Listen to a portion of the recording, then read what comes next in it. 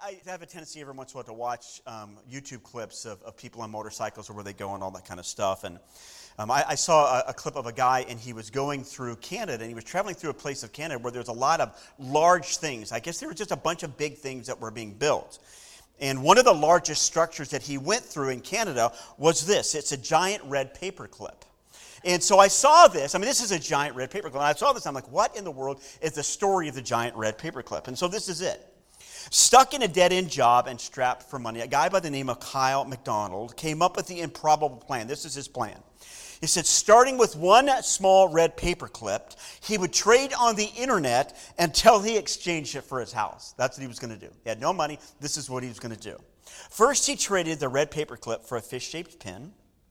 Next, he traded that pin for a doorknob. He traded the doorknob for a Coleman stove. He traded the Coleman stove for an electric generator. He traded the electric generator for a Budweiser sign and a keg of beer, which he then traded for a snowmobile. Exactly 1 year and 14 trades later, McDonald finally reached his goal.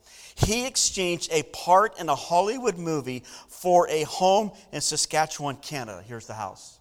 That's the paperclip that he started with.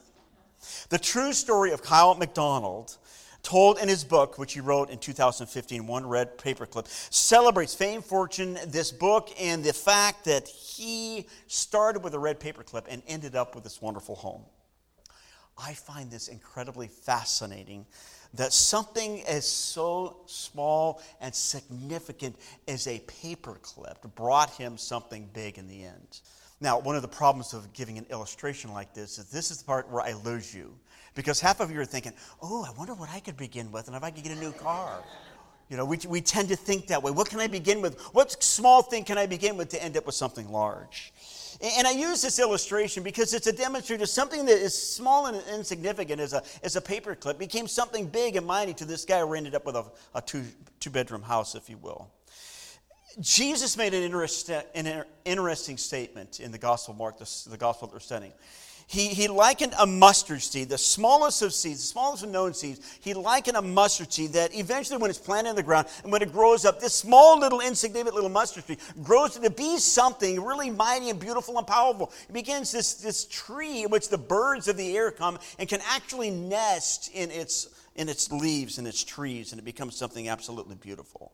The small mustard seed starts really small and insignificant in the ground, and then it grows to be something wonderful and beautiful. And Jesus, in the parables that we're going to look at, likens this. He likens this to the beauty and the mystery of the kingdom of God. This little mustard seed is a picture, if you will, of the beauty and the mystery of the kingdom of God and what he would have for us. I'm going to invite you to turn your Bible to Mark chapter 4. And what we're going to do is we're going to see Jesus kind of wraps up, the way this is recorded by Mark, he wraps up chapter 4, and he's been going through a bunch of parables. He's teaching them parables, and he wants them to know and understand truth. He wants them to understand, so he explains a lot of parables to them. And as we get to the end of chapter 4, Jesus is going to give 2 more parables, and it's going to focus on seeds and the significance of seeds and what happens to seeds and they grow and all that. But he's going to teach us spiritual truth. He's going to teach us spiritual reality about the nature of the kingdom of God. And so that's what we have in Mark chapter 4. So let me just read the text. Remember, this is the word of God. Hear the word of the Lord. Hear the words of Jesus. He said also, this is what the kingdom of God is like.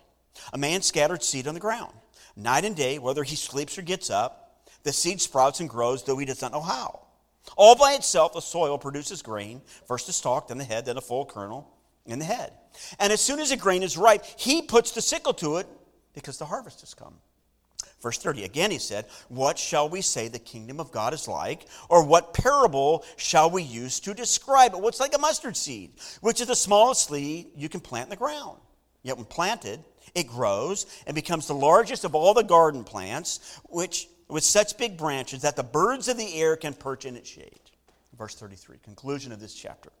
With many similar parables, Jesus spoke the word to them, as much as they could understand.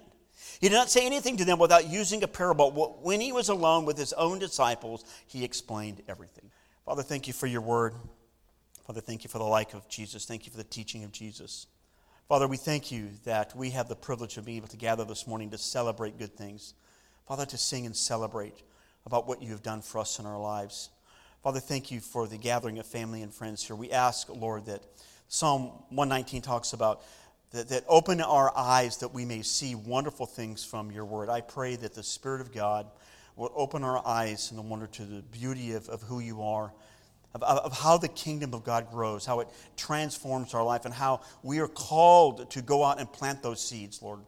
Father, we ask that you'd speak to us this morning. It's in the name of Jesus we pray. And all God's people said, amen. So we read in verse 26 that Jesus makes a statement about the kingdom. He says, this is what the kingdom is like.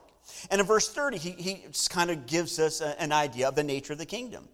He says, what shall we say the kingdom of God is like? And he goes on and describes, he gives two parables to kind of describe what things are going on.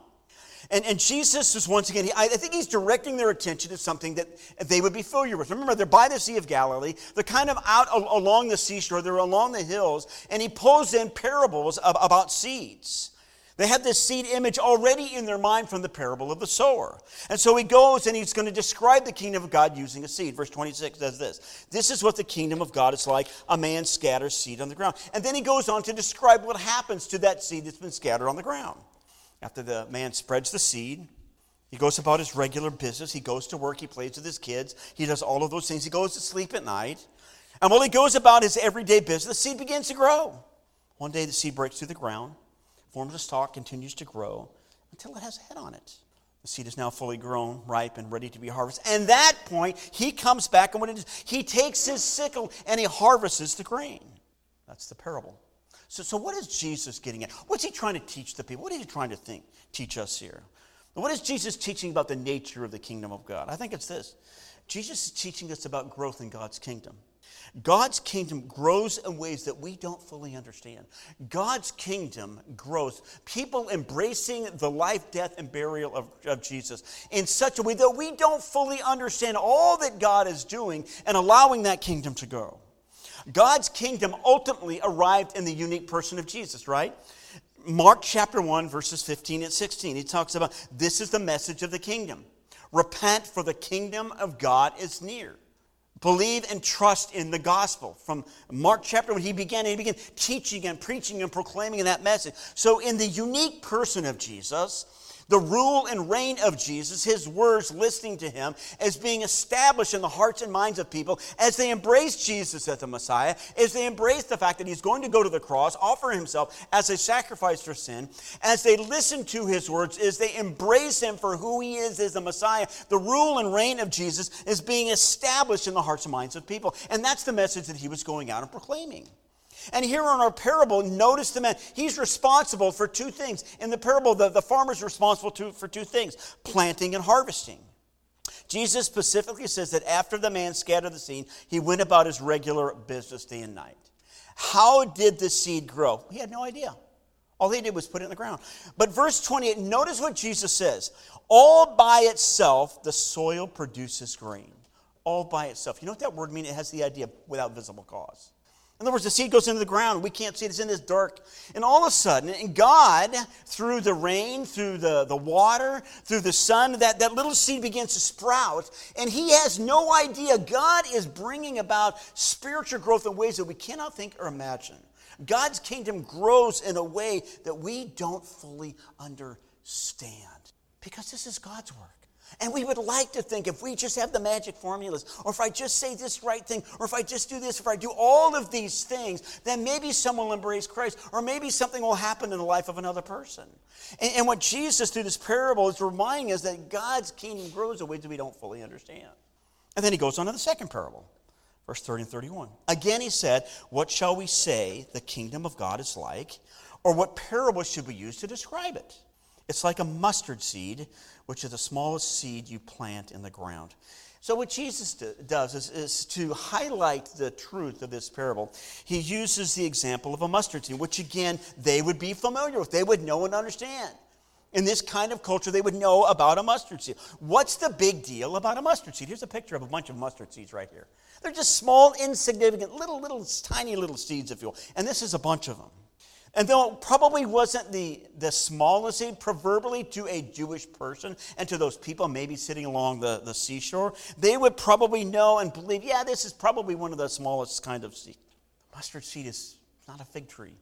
It's not going to grow into be a cedar of Lebanon. It's not an olive tree. It's this small, insignificant little seed that when you plant it in the ground, it's going to grow to be about 10 or 12 feet. This is what it looks like. From that one tiny little seed, it's going to grow to be something wonderful and something beautiful. And even the birds of the air, Jesus said, are going to have the opportunity to come in, and maybe they're going to put a nest in, or maybe they're going to hide in that small, significant little tree, if you will, bush. So what is Jesus teaching about the kingdom? 2 parables about the kingdom of God. 2 parables. Number 1, first parable, God's kingdom grows in ways that we do not fully understand. Second parable, God's kingdom begins in the smallest of ways and ends up in glory. God's kingdom starts with just a small seed, and then it grows up to be something beautiful, something majestic, something that the birds of the air that have the opportunity and the ability to come and rest and find relief, if you will, in this tree. So I believe what the gospel writer Mark is doing is he's teaching the people. They're gathered by the Sea of Galilee. Jesus is there. The people are on the shore, and he begins to tell them and explain to them all of these parables about what it means to listen to the word of God, about hearing, about having ears to hear, eyes to see, about the nature and the character of who he is and what he's done. About truly listening to him, about being that kind of good soil that doesn't pass away, that doesn't have a hard heart, that doesn't get distracted by all the things of the world, that their heart is open to the things of the Lord, if you will. And he goes on to explain in these 2 parables the beauty and the wonder and the challenges of the kingdom of God. And that's it. That's the 2 parables. And I wonder if the people maybe are sitting there scratching their heads and going, you know what, I understand it and I see it, but I don't fully comprehend it. What am I supposed to do? How am I supposed to respond? Oh, that was great. Let's just go and do something else. Well, I think that there's 3 truths that we can extract here about our responsibility to these 2 parables of you. What do these parables teach us about life? What do these parables teach us about maybe being a light in the midst of the darkness? Well, let's see if we can pull this apart and figure out our responsibility. Number 1, you and I have the responsibility to scatter God's word, to scatter God's truth. Look at verse 26 again. This is what the kingdom of God is like. A man scatters seed. Do you realize that God has given you and I the responsibility to scatter seeds? He really has. It doesn't matter where you've gone. It could be with a family member. It could be with a friend.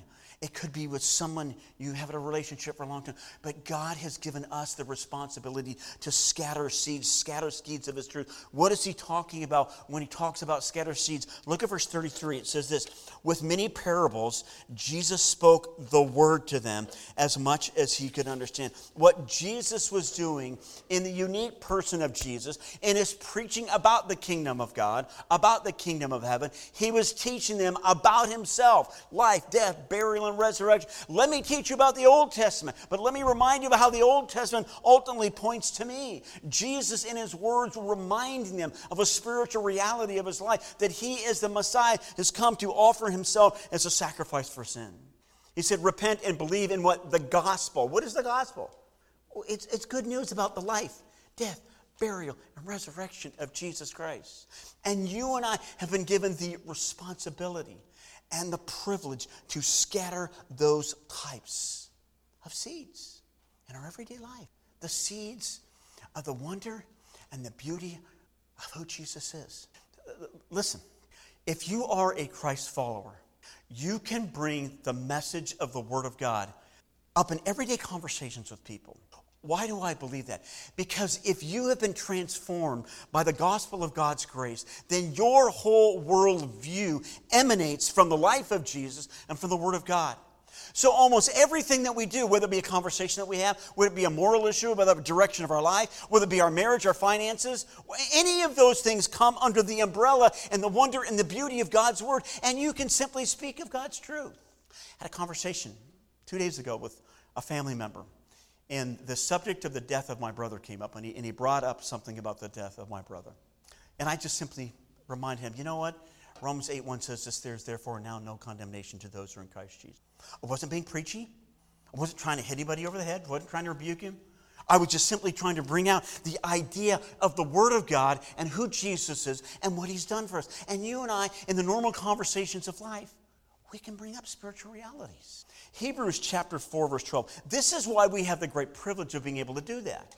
Hebrews chapter 4, verse 12 says this, for the word of God, Jesus was bringing the word of God, is living and it's active. It's sharper than any double-edged sword. It penetrates even to dividing soul and spirit, joints and marrow. It judges the thoughts and attitudes of the heart. The seed of the Word of God, it talks about the Word of God penetrating something. That little seed penetrates and comes up to the ground. You and I, by bringing the message of the unique person of Jesus Christ, can bring out the Word of God in such a way that it's powerful and it will convict people of their sin. And maybe not now, maybe not in a week, but maybe in a month or a year or two later, somehow the Spirit of God, in a mysterious way, will bring back the Word of God that's been sown in their heart, and they may have the ability to respond. So we are tasked with the responsibility of scatter seeds. How do we do it? I think we can learn here 3 ways. Number 1, scatter seeds that are appropriate. What's interesting in verse 33 and verse 34, if you look at the conclusions, the summary in those 2 verses, Jesus spoke what? To help them understand spiritual truth. I want you to be able to know and understand spiritual truth. And by the way, what I'm going to do, disciples and some others, I'm going to pull aside, I'm going to come alongside, and what I'm going to do is I'm going to explain them to you so that you have a better grasp. You have ears here. I'm going to explain them to you. Why? Because I want you to bring out and know and understand spiritual truth and know specifically about my teaching, if you will. You and I have the privilege of scattering seeds of God's truth.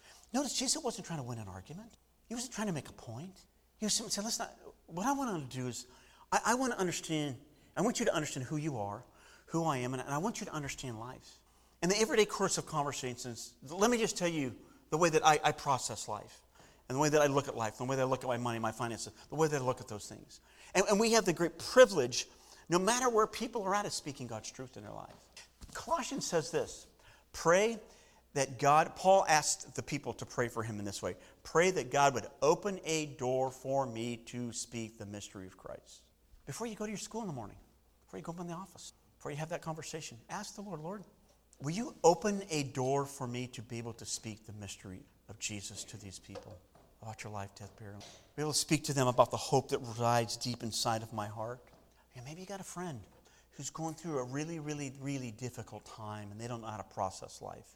And life is really hard and unfair. Let me just read a passage of Scripture.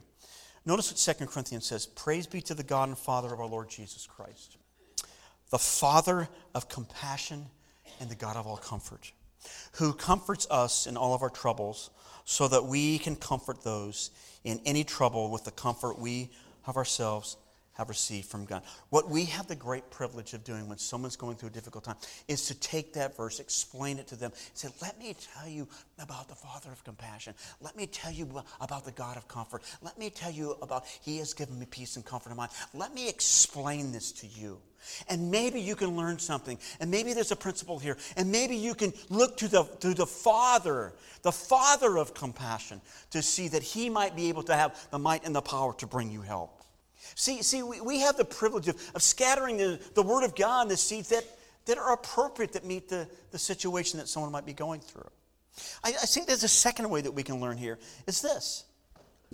Not everybody's going to respond to your seed. Not everybody is going to respond to the seed that you sow. But that doesn't mean that we don't have a responsibility to share it. When you look at the life of Jesus, people did not always respond to Him. In chapter 5, He's going to cast out demons of a demoniac. And you know what the people are going to do? We want you to leave. We want you to get out of here. In Mark chapter 6, Jesus is going back to His hometown of Nazareth. They watch Him grow up. And it says that He can't do any miracles there because they can't believe in Him. Not everybody is going to believe us when we bring the message of the gospel. Not everyone is going to embrace the message and the truth of the gospel. But the Bible says that God can work in ways that we cannot think or imagine. The Apostle Paul wrote this. He says, my prayer is that God can do exceedingly abundantly beyond all that we ask or imagine, according to the power that works within us. To him be glory forever and ever. That's Ephesians chapter 3, verse. God can work in mysterious ways, in ways that you cannot think or imagine. So when I became a Christian, briefly, this is how I became a Christian. I'm going to Old Dominion University, and I'm a total pagan. I'm almost through with school. I'm a junior, and I'm just having a great time partying. And this gal by the name of Lisa begins to write me and tell me about Jesus. Now, what's the big deal about that? I had not heard from Lisa in 10 years. And all of a sudden, out of the blue, she starts writing me and telling me that she'd embraced Jesus and her life had changed. And she wrote to me over a period of 2 years telling me about Jesus.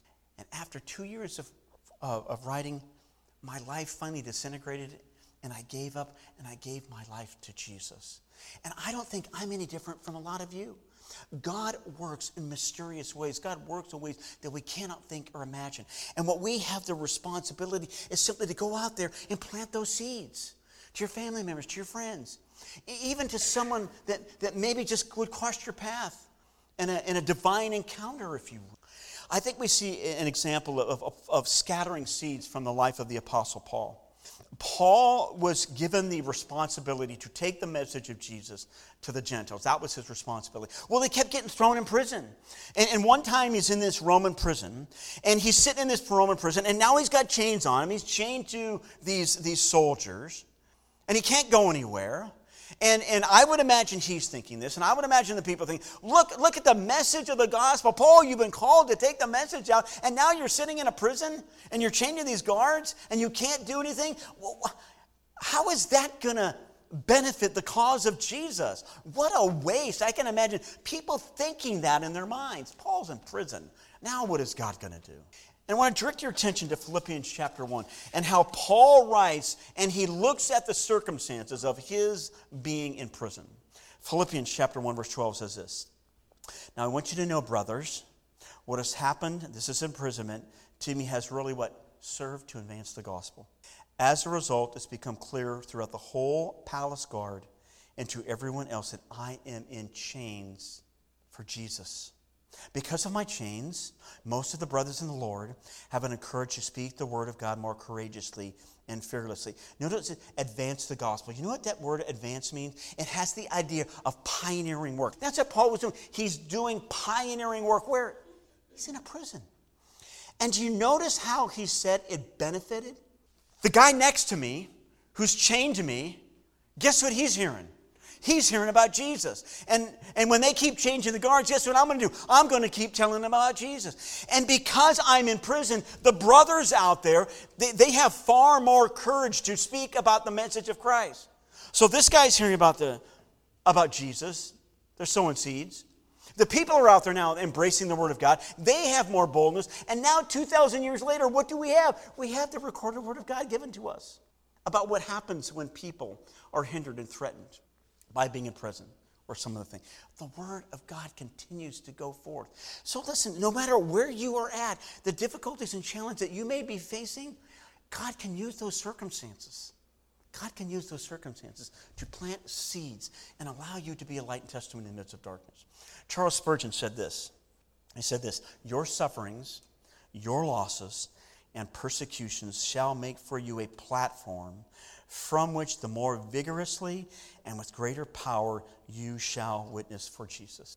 Even in the midst of the difficulties and the challenges of life, we have the great privilege of scattering seeds of the Word of God, the person, the nature, and the character of Jesus, because we have no idea what God will do in the lives of another person. You have no idea what God will do. That's that mysterious growth that we're talking about. Ecclesiastes 11 verse 5, great verse. Notice what it says. It's not on the screen, but you can write it down and look at it. It's because it's a good verse. As you do not know the path of the wind or how the body is formed in a mother's womb, so you cannot understand the work of God, the maker of all things. God works in ways that we cannot fully know and manufacture.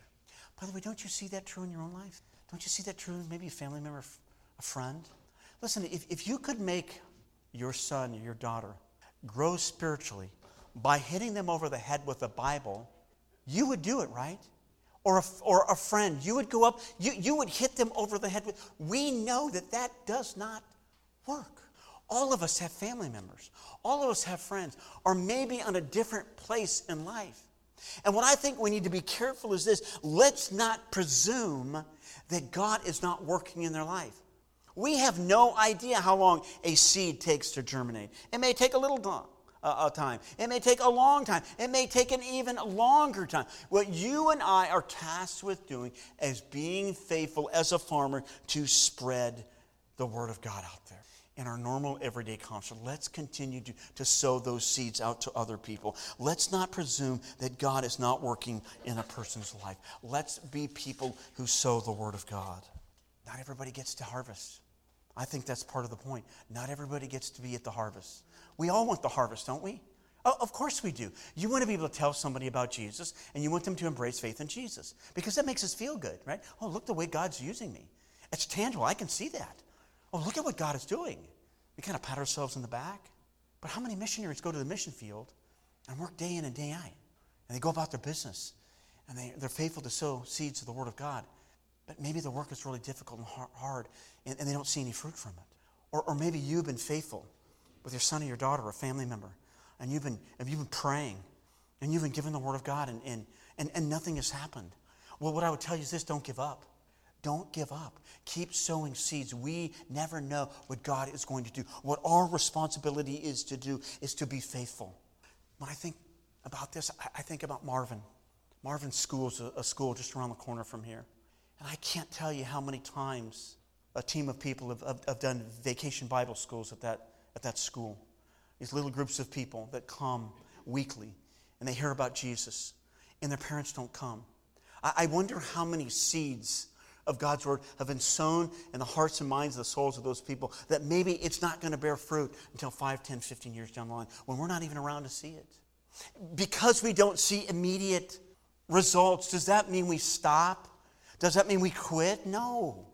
God causes growth, and our responsibility is to sow those seeds out there in the best way that we can, and be faithful to that, and to trust God for the results.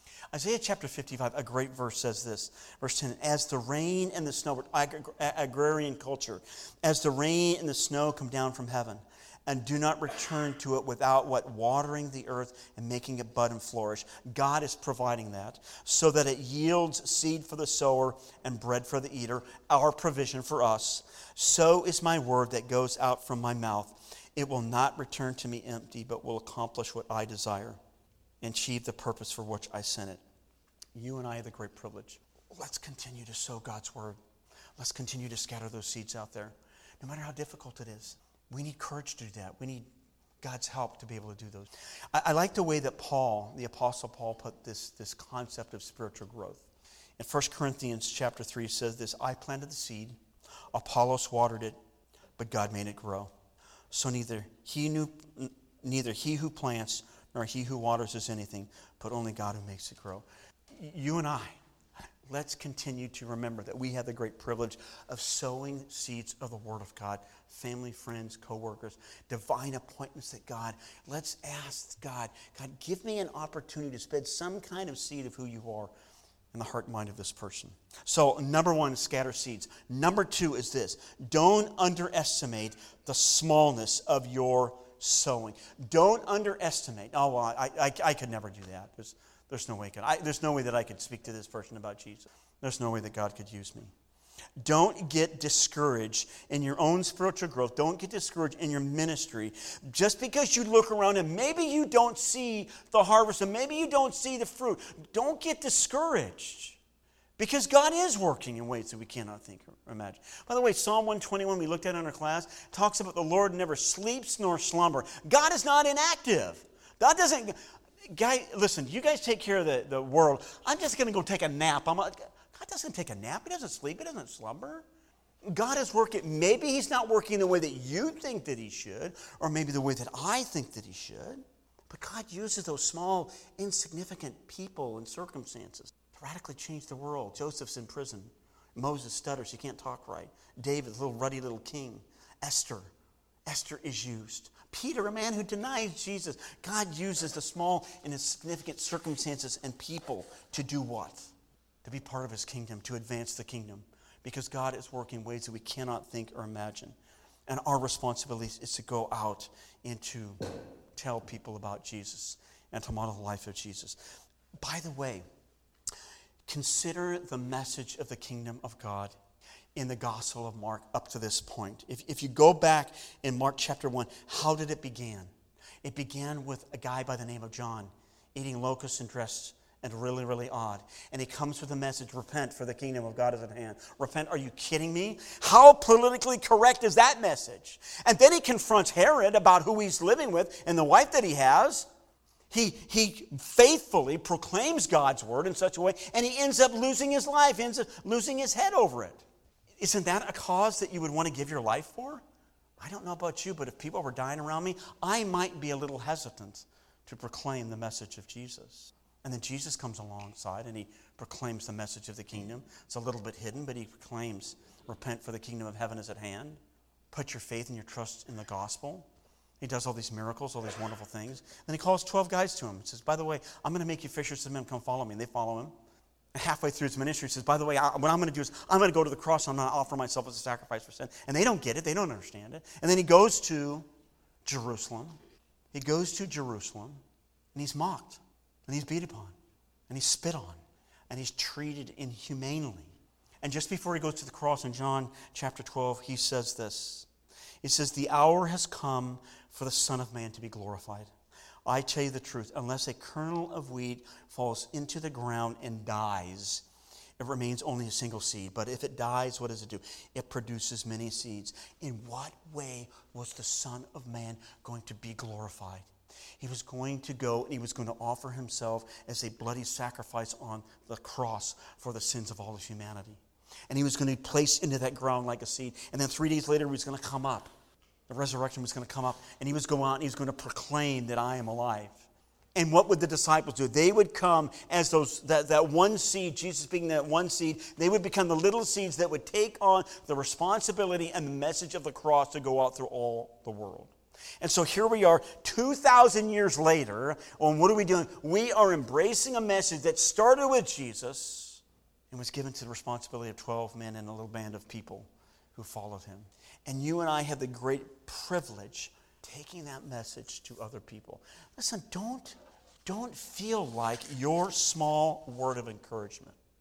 Don't feel like your insignificant little act of kindness. Don't think that you are not unusable in the kingdom of God. Your kindness, your gentleness, who you are as a person, God will use to bring and to sow seeds into the lives of other people. You can do it in a way that no one else can.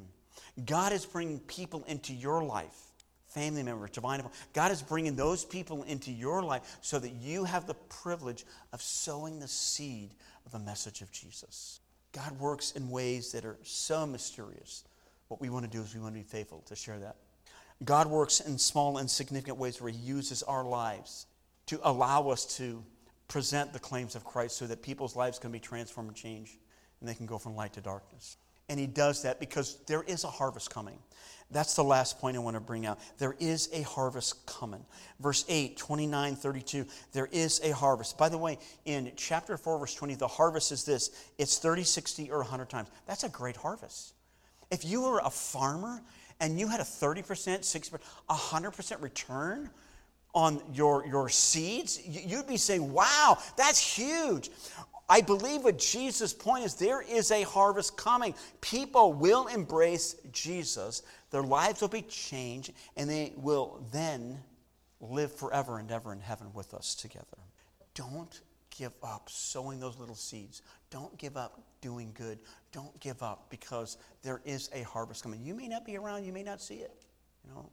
Galatians 6, verse 9 says this, let us not become weary in doing good, for at the appropriate time we will reap a harvest if we don't give up.